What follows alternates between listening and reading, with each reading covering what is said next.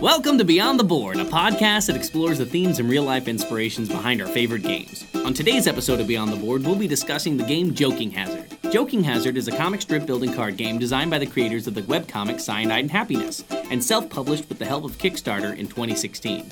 Joking Hazard is for 3 to 10 players, and a typical game takes 30 to 60 minutes to play. The theme of today's episode is the history of comic strips. Enjoy the episode!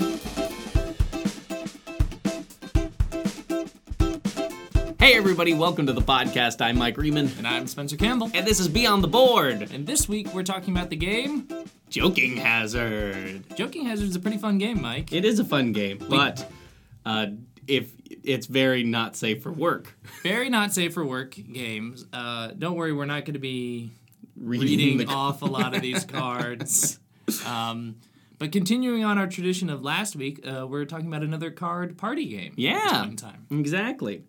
And this is also a game that was produced with the help of Kickstarter as well. Yeah. But this game already is produced, and it was actually raised like $3 million. Yeah. It's one of those record-breaking ones. There's a reason for that. This was created by the gents who write the webcomic Cyanide and Happiness. Which is also another not safe for work. Yes, very not safe for work, but it's very popular, very funny. I like Cyanide and Happiness a lot. So they kind of gathered together and decided to make a board game out of some of their earlier projects. They made a random comic generator, which I think kind of largely inspired how this game is designed. Mm-hmm. And, well, let's talk about it. What is this game? It's a party game. We've decided that much. Yeah, so in the same vein as Apples to Apples or Competition Kitchen or Cards Against Humanity, which also Competition Kitchen is officially funded, so... Yeah, congratulations. Congratulations to them. But it's in a similar vein. You have a judge, you have all the people presenting cards in order to win. And in this one specifically, you're creating a comic. The judge will place down 2 cards, and then everyone else will put down a punchline. Yeah, it's interesting. So each card, rather than being a single word or a phrase like we see in a lot of those card games like Cards Against Humanity or Apples to Apples, they're actually single panels from what will ultimately be a 3-panel comic strip. And so the top card is just flipped. The judge decides to put down another card to kind of continue or start the story, and we all, as players, have to think, what is going to be the funniest way to end this strip? And it's again a simple idea with those party games, but it's so funny when you're building this strip together. Yeah, and of course, things aren't politically correct. They're not PC. They range from all sorts of not really tasteful things. So if you're playing this with your family, make sure that your family is either, I guess, accepting of this or just not grandma. Yeah, there are those families who are totally cool with letting it all out, sort of thing. But if you're not a cool family, if this is Thanksgiving dinner and you've got family who you haven't seen in years coming in from out of town, Joking Hazard is the game that you play later in the night after you've all had plenty of drinks and maybe loosened up a little. Exactly, and the older sticklers went to bed. Exactly. But yeah, that's pretty much it. It's a fairly simplified game. There's different ways you can play it that they have in the rules, but ultimately it's just a funny game, and it's always going to be different. No matter, even if you get the same cards, it's always going to be different because they do a pretty good job at matching it up to where you can use this card vaguely in a bunch of different situations. Yeah, and also you could have 3 cards, the same 3 cards that you had from before, and put them in a different order, and it's a very different comic at that point in time. So it really does have fantastic replay value. Yeah. And I think at this point in time, they have tons of expansions and things like that. I know you backed the Kickstarter version that came with all the extra doodads and a super amount of cards and everything. But I think at this point in time, you can go and get those things individually now. Yeah, you can also get it at Target. Yeah, that's where I bought it. Yeah, which is really easy to get. But yeah, great game. Awesome party game to definitely sit around and play with your friends, especially if you're sick of Cards Against Humanity. Because a lot of the times you do play it a lot, and you're like, okay, well, let's play a different game. Yeah. And you can always come back to it. But yeah, it's a lot of fun. It's very fun. So in that vein, what are we going to be talking about this week? Well, this week we're going to be talking about comic strips. We're building comic strips, short little 3-panel strips in Joking Hazard. So we thought, why not actually look into the history of comic strips as a medium? And it's important to note that we're talking about comic strips here, not comic books. So that's a whole different thing. Graphic novels. Graphic novels. We'll talk a little bit about that too. But yeah, we're going to talk about the history of comic strips, both in the printed medium and then ultimately a little bit into the web comics, which is where Cyanide and Happiness and Joking Hazard all kind of came from. Exactly. So, I mean, I guess starting off, what is a comic strip? So a comic strip, it's interesting because there's a lot of different ways that people describe a comic strip, and like because there are so many different types of comic strips, it's hard to make a generalized description of it. But essentially, it's a sequential art in which there are drawings that are like related to one another, these panels. And then there is typically some sort of story or narrative going on. Sometimes it's supplemented with like text balloons to show the characters speaking to one another. But yeah, it's a interrelated set of panels that tell a very brief story. Oftentimes it's kind of the setup for a punchline if it's a humorous comic. There are some that are not as humorous, and we'll talk about that. But I think that's generally how a comic strip is described. Is there anything else you would add? Or No, I mean, other than the fact that they've been doing it for a really long time, it's not just the normal comic strips you see nowadays. A lot of people will say, well, they originally started back in the 19th century, or not the early Middle Ages, rather. The first strip was in the 19th century, but like they're thinking about tapestries that actually told a story using this series of images. Not necessarily panels per se. Right, usually like it's a continuous scene at that point in time. Exactly. So in the Middle Ages, they had those usually to tell events that happened at the time, not so much fictional stories. Yeah, it's oftentimes like a retelling of an important historical event, or to supplement the oral storytelling or the very scarce written resources that were used at the time. So I guess technically you could go back to cave paintings. I mean, you could if the cave paintings are sequential in a sense, and that they're meant to depict like a short story. Then this is us with our spear. This is us using our spear. This is us enjoying the buffalo. Yeah, and so we see this idea of using sequential art or sequential stories to tell stories. I mean, going back hundreds and hundreds of years, like you said, we see it in block printing in Asia. We see it in the kind of tapestry work in the Middle Ages, but like you said, that's a little bit different than what we're talking about today, because we're talking about this idea of these panels that are kind of telling one part of the story after another. Mm-hmm. And so the first comic strip that is accredited to being the first comic strip was it appeared in the late 19th century, and it was called The Yellow Kid. And it's accredited as it, but it was about this. It was about like a group of kids, but it followed this one kid who lived in the slums, and he was this little poor bald kid, and he had a little snaggletooth, and he wore a yellow nightshirt that in the story belonged to his older sister, and it always had something written on it, kind of political. Yeah. The older comics generally had a little bit of a darker tone to them, oftentimes used to impart like a mural belief or a lesson learned, and we'll talk a little bit about that, especially when the Germans come into play.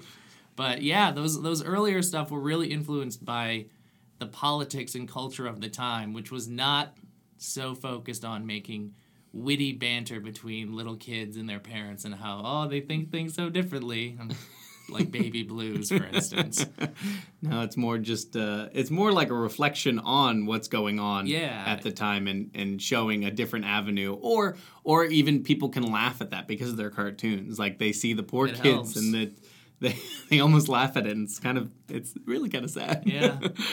So, I mean, comic strips, they're typically, at least the ones that you'll see mostly printed in the newspapers, are humorous. Yeah. They're usually there to, it's a short punchline, essentially, exactly like Joking Hazard. You have a couple panels leading up to it, and then bam, some funny thing happens, or some quick joke hits the page. But there are some out there that actually have like an ongoing, like a very long ongoing narrative sort of thing, or they're darker or more dramatic. Yeah, like Dick Tracy, which you pointed out earlier, but or not in the podcast, but yeah, Dick Tracy is a good example of that. It's a film noir kind of detective-esque panel that would go on. I mean, it's been going on since 1931. Is when it started, and it's really dark, and it's all about crime and detective work. Yeah, I remember Dick Tracy being in the comics when because I used to read the comics every day as a kid. And back in the 1930s.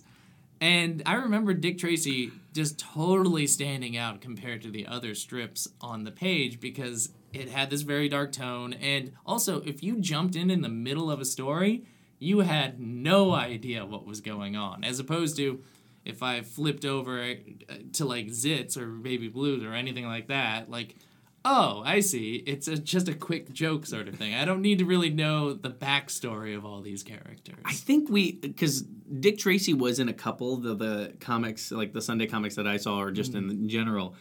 But I think the one that stood out for me was Rex Morgan, M.D. Do you remember that one? No, I don't remember this one. I saw you wrote it down, though. It was basically a doctor drama.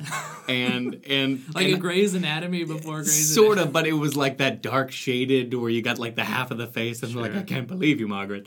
And that one's been on since the 1940s. And I just remember going from reading, like you were saying, Zits and Calvin and Hobbes and all those other ones, and then like peeking into this one, like what's going on in the adult world. And I never followed, obviously, the story because you have these 4-panel strips throughout the normal weekday, and then on the Sundays when you had the big thing. But I wouldn't have no idea what's going on. Right. I don't understand adult themes when I'm a kid.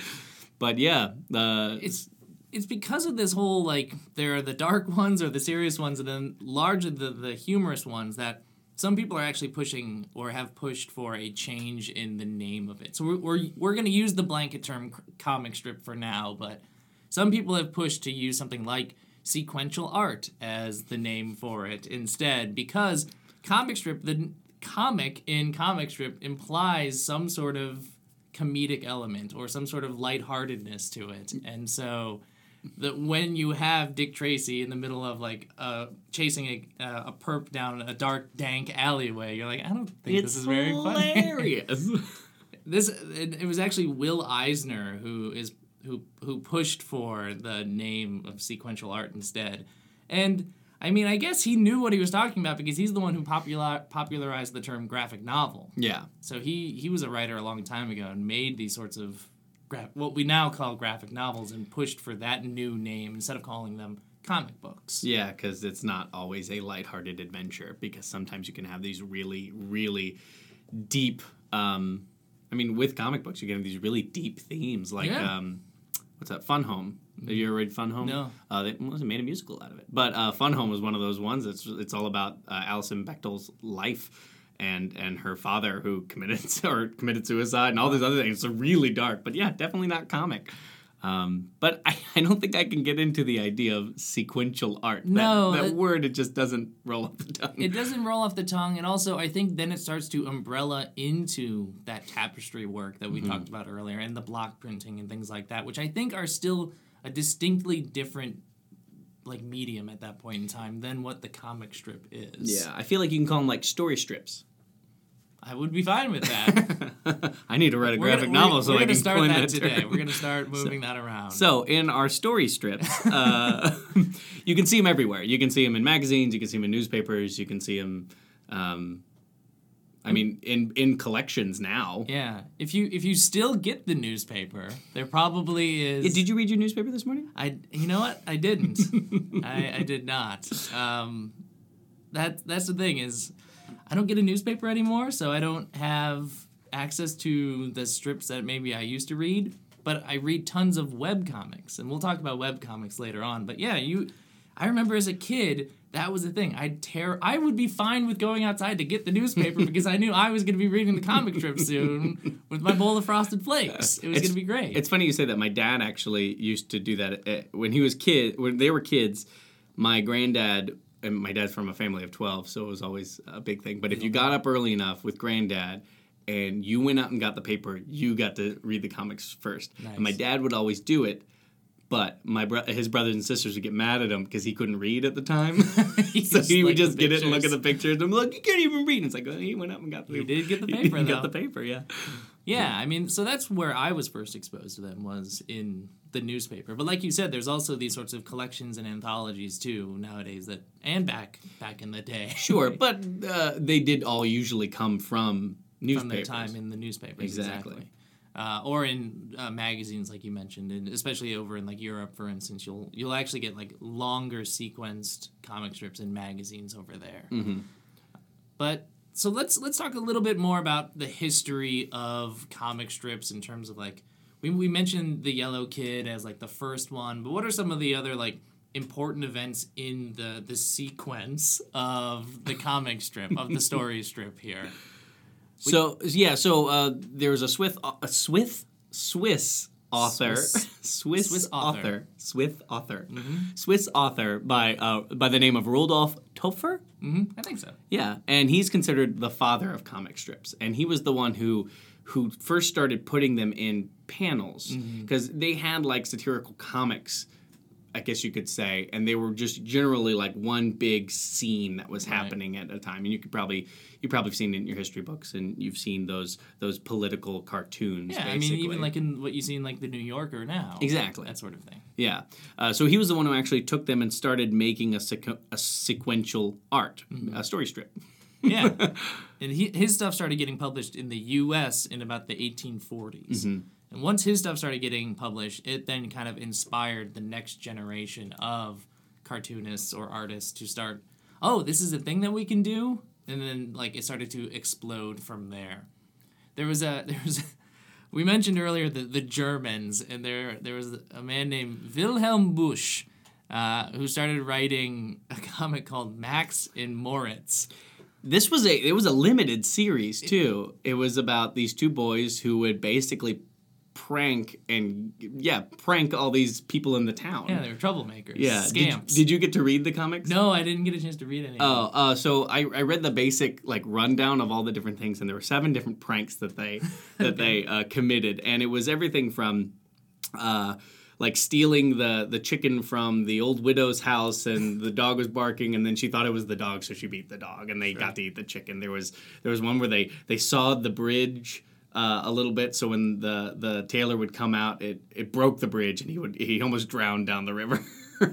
One where they put gunpowder in the one guy's pipe, and it blew up in his face, and he didn't die. But then I think it was the baker. They went to the baker, and they were eating his dough, and he caught them, so he wrapped them in dough and was about to put them in the oven, and they ate their way out. And then the final strip, they're in a grain mill, and they're hiding from the farmer, and the farmer realizes that they're there, so he takes the boys and shoves them in a bag, then throws them in the grinder, and then feeds them to the ducks.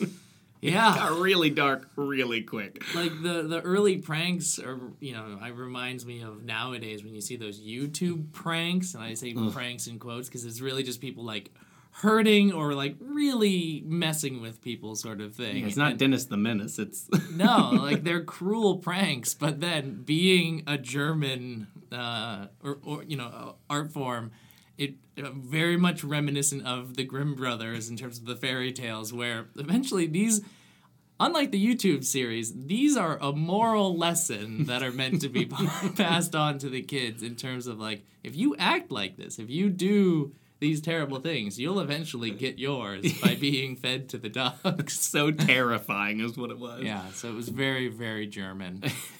That's so German. So those were some of the earlier instances of comics and some of the ones that got things going. Mm-hmm.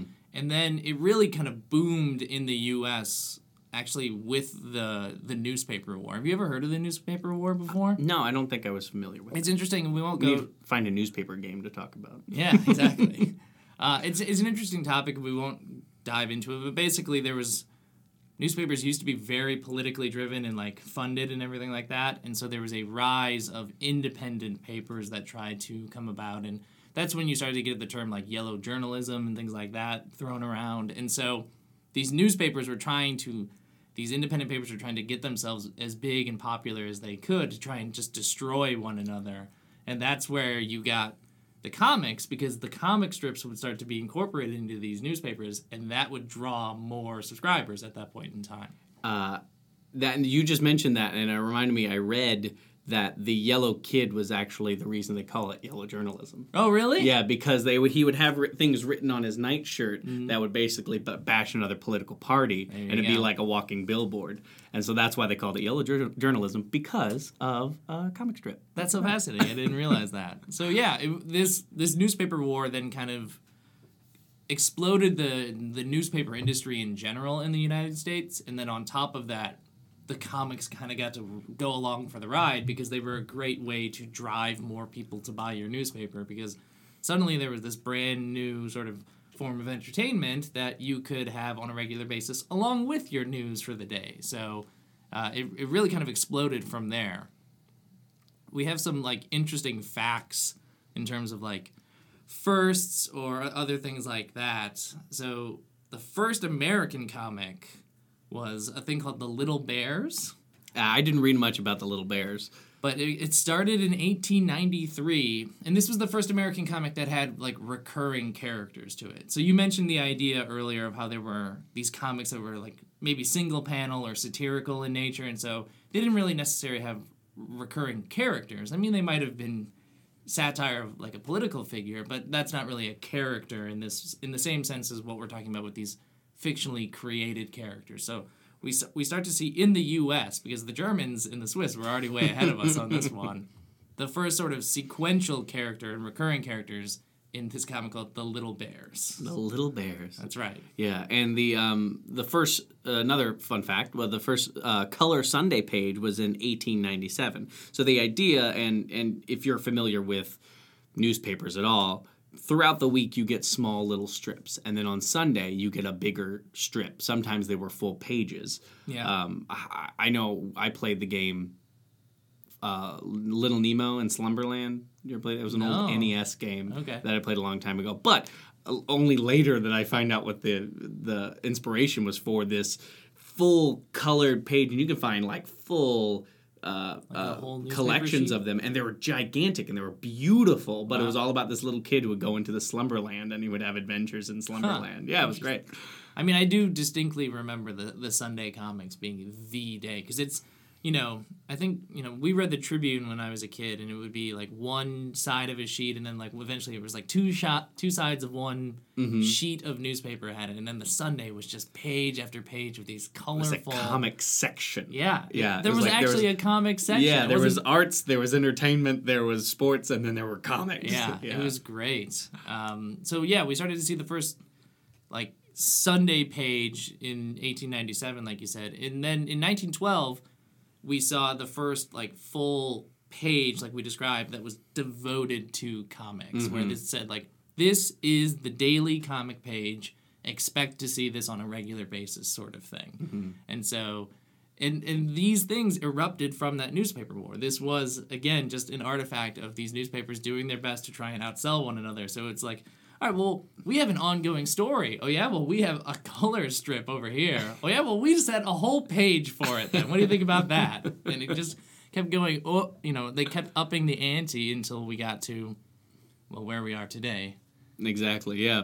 And it's interesting you say that, because I know it's the first color page was, full daily comic page was in 1912, but you have these comics that have been going on way before that. Yeah.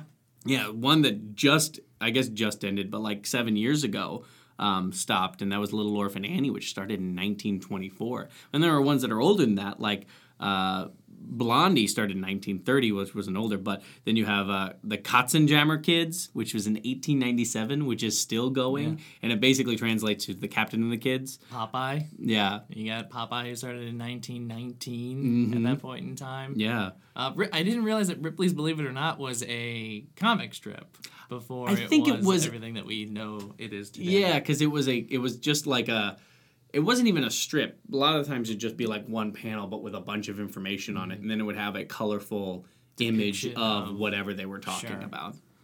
So not quite it's not quite the sequential panel art that we were talking about before. No, but it was still a colored comic, quote unquote.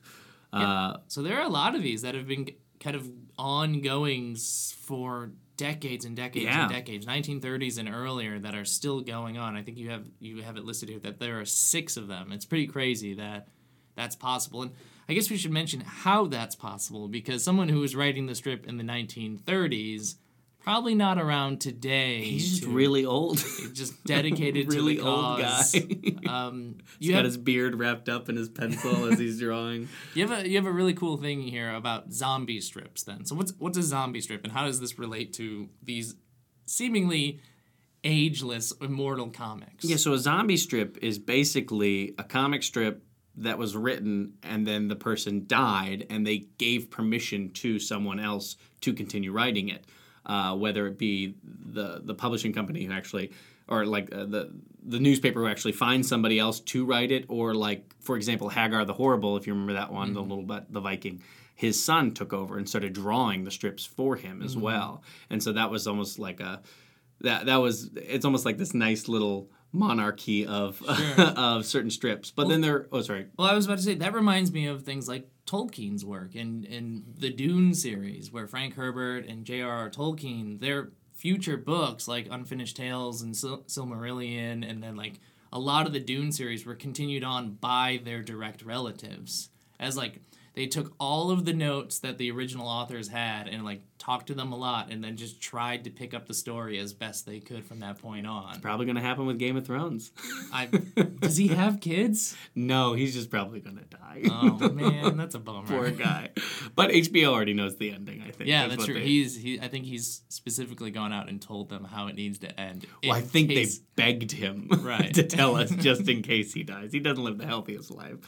But yeah, so comic books or comics like Hagar the Horrible, and then Garfield was an interesting one because a company actually took it over, and Jim Davis gave permission that a small team would actually start writing for Garfield. And then Peanuts by Charles Schulz was another one that actually Charles Schulz specifically said, I do not want anybody to write after I'm dead. Right. And it was more of a request because I think once they're dead legally, I think it goes to a certain person. But that's why you don't see any more Charles Schulz. I can't remember when like Peanuts actually stopped making new strips, but I do distinctly remember as a kid reading that it would say Peanuts, and then it was something afterwards in parentheses that said like reprint or something like that to indicate that this is no longer new material. Yeah. We're gonna keep giving you Peanuts, but we're gonna recycle the stuff that had come from decades before. Do we know when it ended? I don't recall off the top of my head when it ended, but that'd be an interesting thing to look at, because I do distinctly remember that as a kid, the parentheses being added after Peanuts. Mm-hmm. Now, with saying that like Garfield was taken by a company and written by a small team, that's also to say that comics were actually syndicated. Yeah. Yeah, and so what that means is that one strip could be produced by many different newspapers. Yeah, you'd have an artist who writes out, produces the strip, hands it over to the syndication company, who sends it off to a whole network of newspapers and says, you all have access to this, you all will print this today, sort of thing, and then the artist gets paid based off of how many newspapers it's distributed to. And I think I noticed that growing up because, like, Dad would always get a newspaper, and it would be like the Washington Post. And then another week he would get the New York Times, and it would actually have different comic strips. I think that's why I never saw Dick Tracy as much as you did. Yeah, I saw exactly. Rex Morgan, MD. Right, that would explain why I've never seen that one, but I saw Dick Tracy all the time. Which makes sense because they probably are like, okay, well, we only want one kind of serious one in here, and we don't necessarily want to do Dick Tracy because it's been overdone. Let's throw in Rex Morgan. Yeah, I'm actually really curious about the comic strip selection process in the newspaper. That'd be really interesting to pick someone's brain about, of like, how do you decide ultimately what the 12 or so strips that are going to fit on your page? How did you did you do customer testing with it? Like, I'm really curious how they picked the ones that they have right now. That made me just reminded me that in high school, my buddy Jordan, he wrote usually a single panel cartoon for our local journal, now that I think about it, and it was just like, hey, do you want to do this? And they wouldn't pay him. He would just send in something. Yeah. It just made me think about that.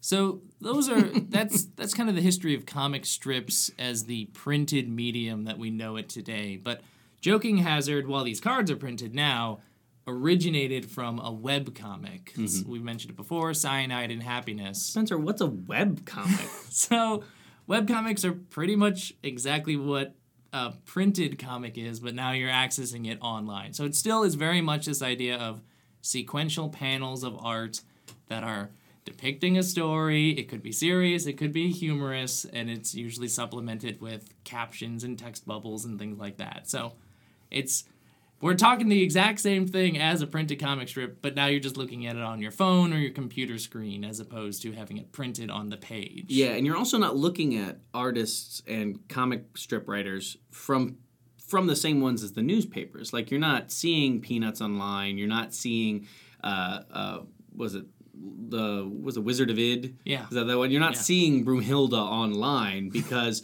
those are all still making money through the syndication, and that's where they get their money. But you're seeing all these new artists, and they generally stick to this format of the strips, and then occasionally, I know a couple that I've read, on a Sunday, they have a full page, and they try to stick to that same format. And that's also for them to release books, because they do release actual collections from webcomics, so you can physically get it. Yeah, this is basically just a new way for new or younger artists, and some older artists who just want to get into it, but new comic writers to spread their material probably a lot faster than you can in a newspaper. I mean, it's hard to build a following in a webcomic series. Like, you have to actually get people looking at your page in the first place in order for it to spread. But once that gets started, the domino effect is just outrageous. And a lot of the times they'll be on networks to where they'll have like a comic book network and it'll be like, hey, if you like this, check out my buddy's comic. Check out this comic. Because it's usually just one person producing it. Yeah, so it actually kind of started in the 80s and 90s, basically, where at the very beginning it was essentially reprints of the sorts of things that you saw in college newspapers and things like that as a means of just distributing it even further. But it was in the 90s where people started to realize, oh, I can just go and make a comic and put it online. And that's when you started to see this rise of people intentionally creating content purely to go on the internet, not to be sold to a newspaper, but just to put on a website sort of thing. And they stick to the structure of what a comic strip is for the most part, but they can do anything. There's a couple of them that are basically comic books, and it comes out with a full like page instead of just a single strip, and it's this ongoing narrative. And sometimes it's funny, sometimes it's kind of serious, but it's always unique, really.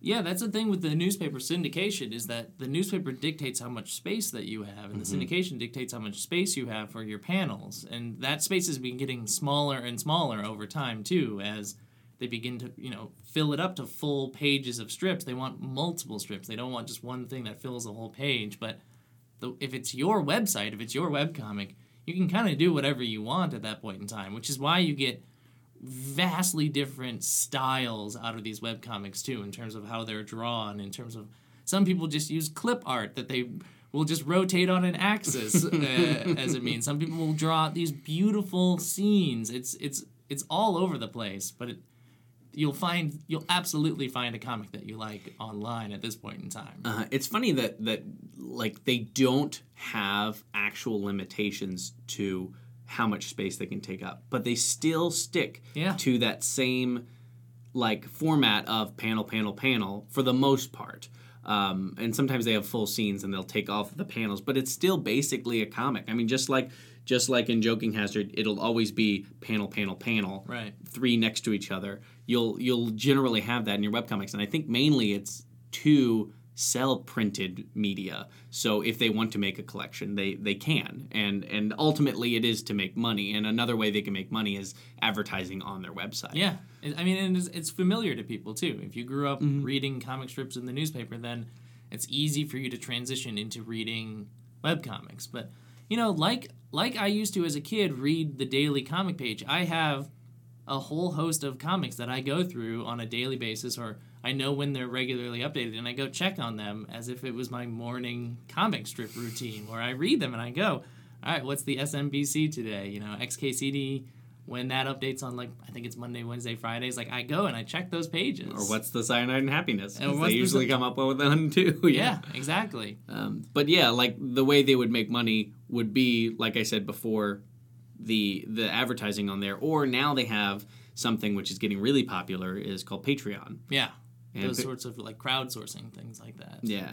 The way, if you don't know what Patreon works, it's basically you pay an artist, generally it's artists, but you pay somebody money, like a monthly thing, to be like, hey, I want you to continue to do this. I want to help support your art so I can see it. It's almost like a subscription, but you kind of name your price, and you get sometimes extra stuff for helping out. I mean, it goes back to the days of the patron and the artist, where some noble would have tons of cash, and so they would just make sure that a particular artist that they liked had funding, and just said, keep doing your art, keep making your art, give me the art, but you will live, like you will survive off of this sort of thing. And so there is no single patron now. It is now the network of people who are all interested in this artist have the ability to support them in an ongoing way, which is really, really cool. Yeah, it's very cool. But yeah, that's pretty much web comics and comics right now. Yeah. I don't know if you have anything. No, that's all I got. So Joking Hazard, a lot of fun, especially if you're not necessarily politically correct and you like a little bit of darker humor or just out there humor. But it's a lot of fun. Great game to play with a bunch of friends. Great 2-player variant too, if you ever want to just create the continuous story that never ends. Pretty cool. That one's a lot of fun. But yeah, if you don't got anything else, and that's all I got.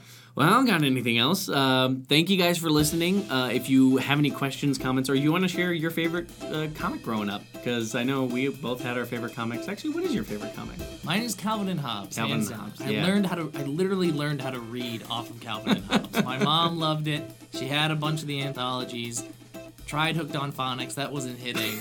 Read Calvin and Hobbes, that worked a lot better. Which is funny because they're very kind of like really philosophical. And there's some hard words that this 5-year-old is coming up with.